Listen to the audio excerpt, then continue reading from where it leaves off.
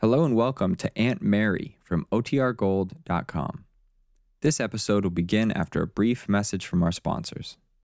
When you need mealtime inspiration, it's worth shopping Kroger, where you'll find over 30,000 mouth-watering choices that excite your inner foodie. And no matter what tasty choice you make, you'll enjoy our everyday low prices, plus extra ways to save, like digital coupons worth over $600 each week. You can also save up to $1 off per gallon at the pump with fuel points. More savings and more inspiring flavors make shopping Kroger worth it every time. Kroger, fresh for everyone. Fuel restrictions apply.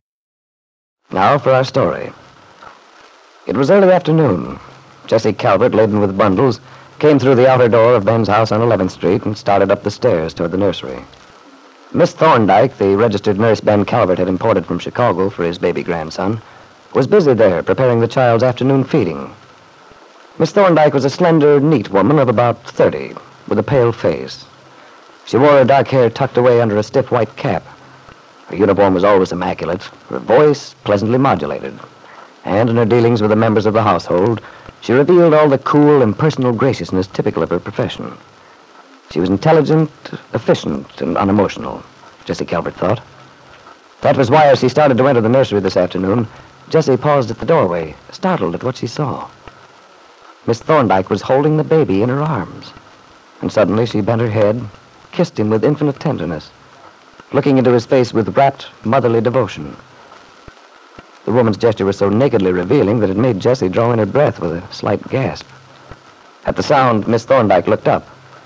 Instantly, her face assumed the non-committal expression with which Jessie was familiar, and which she now realized to be a mask behind which Miss Thorndyke deliberately hid herself. Well, Miss Thorndyke, here I am.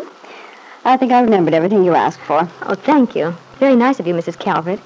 I ran out of the boric acid just this morning.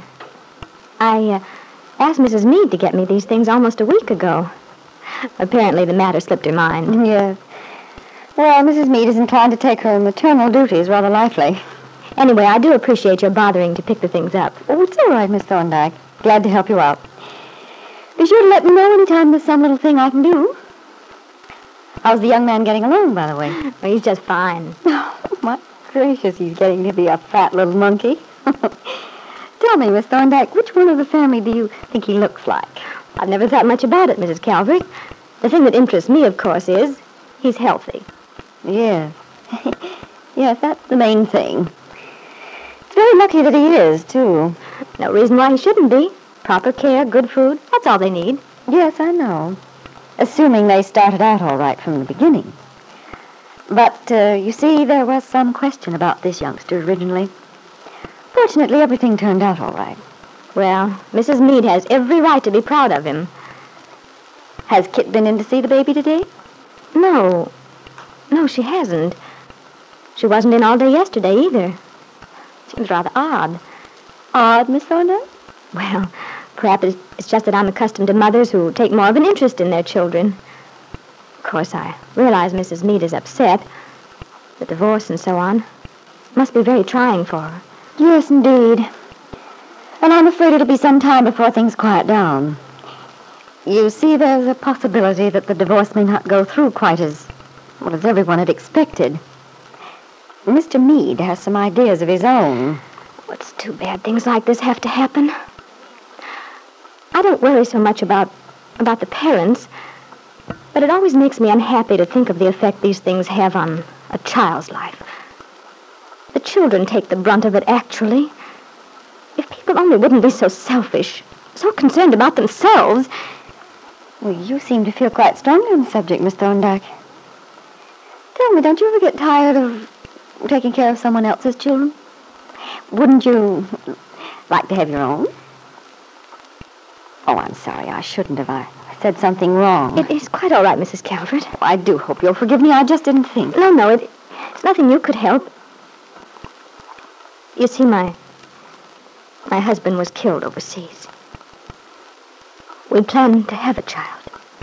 Saved our money, and then... Oh, I'm so sorry. Perhaps that's why I'm somewhat bitter about women who have children, who are lucky enough, and then don't cherish what they have.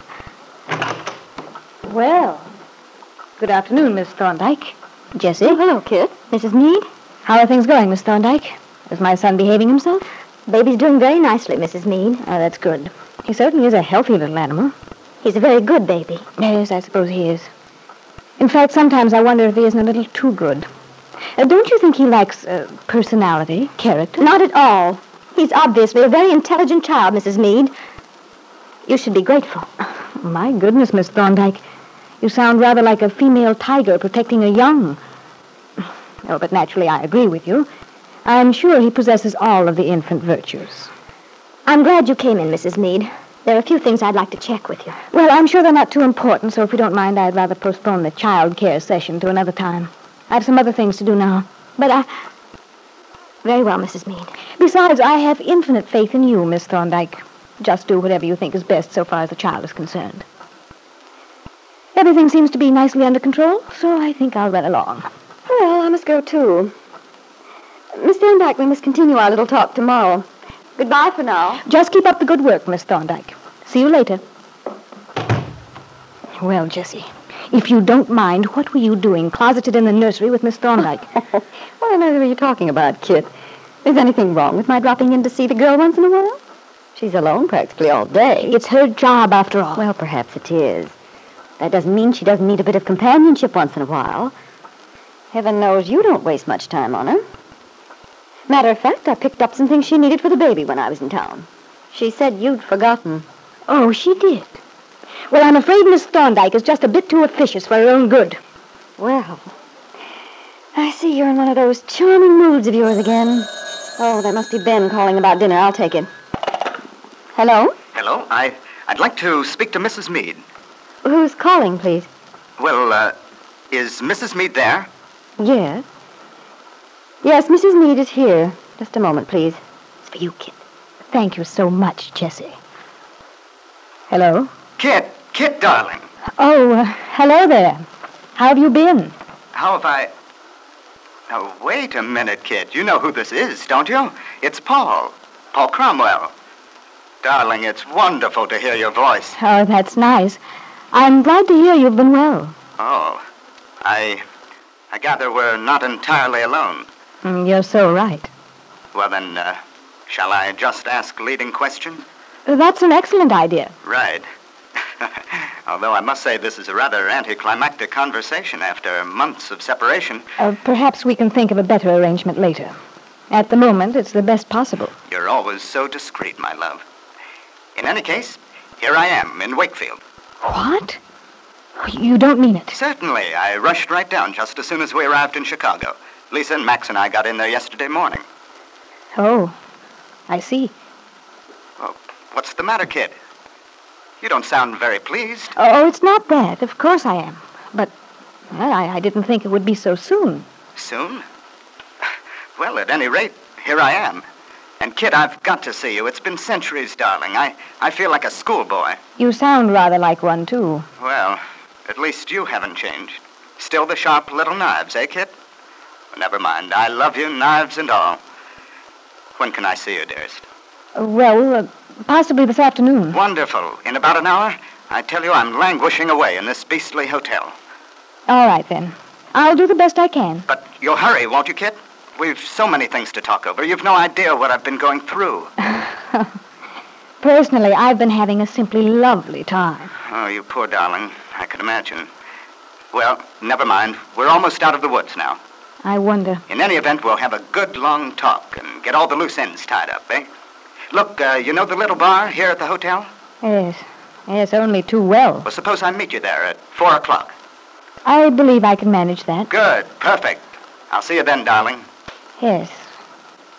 Goodbye. During Kit's oddly one-sided conversation, Jessie Calvert had pretended to busy herself in the hallway, hanging up her wraps in the closet.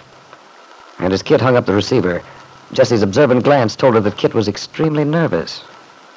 Why, Jessie wondered. Who could the mysterious caller have been? The voice she'd heard had sounded familiar somehow, but at the moment she couldn't quite place it. Jessie would have been surprised and very satisfied, too, had she known that the man who'd been obviously reluctant to give his name was Paul Cromwell. That Paul Cromwell was actually in Wakefield, and that his presence there had thoroughly terrified Kit Meade.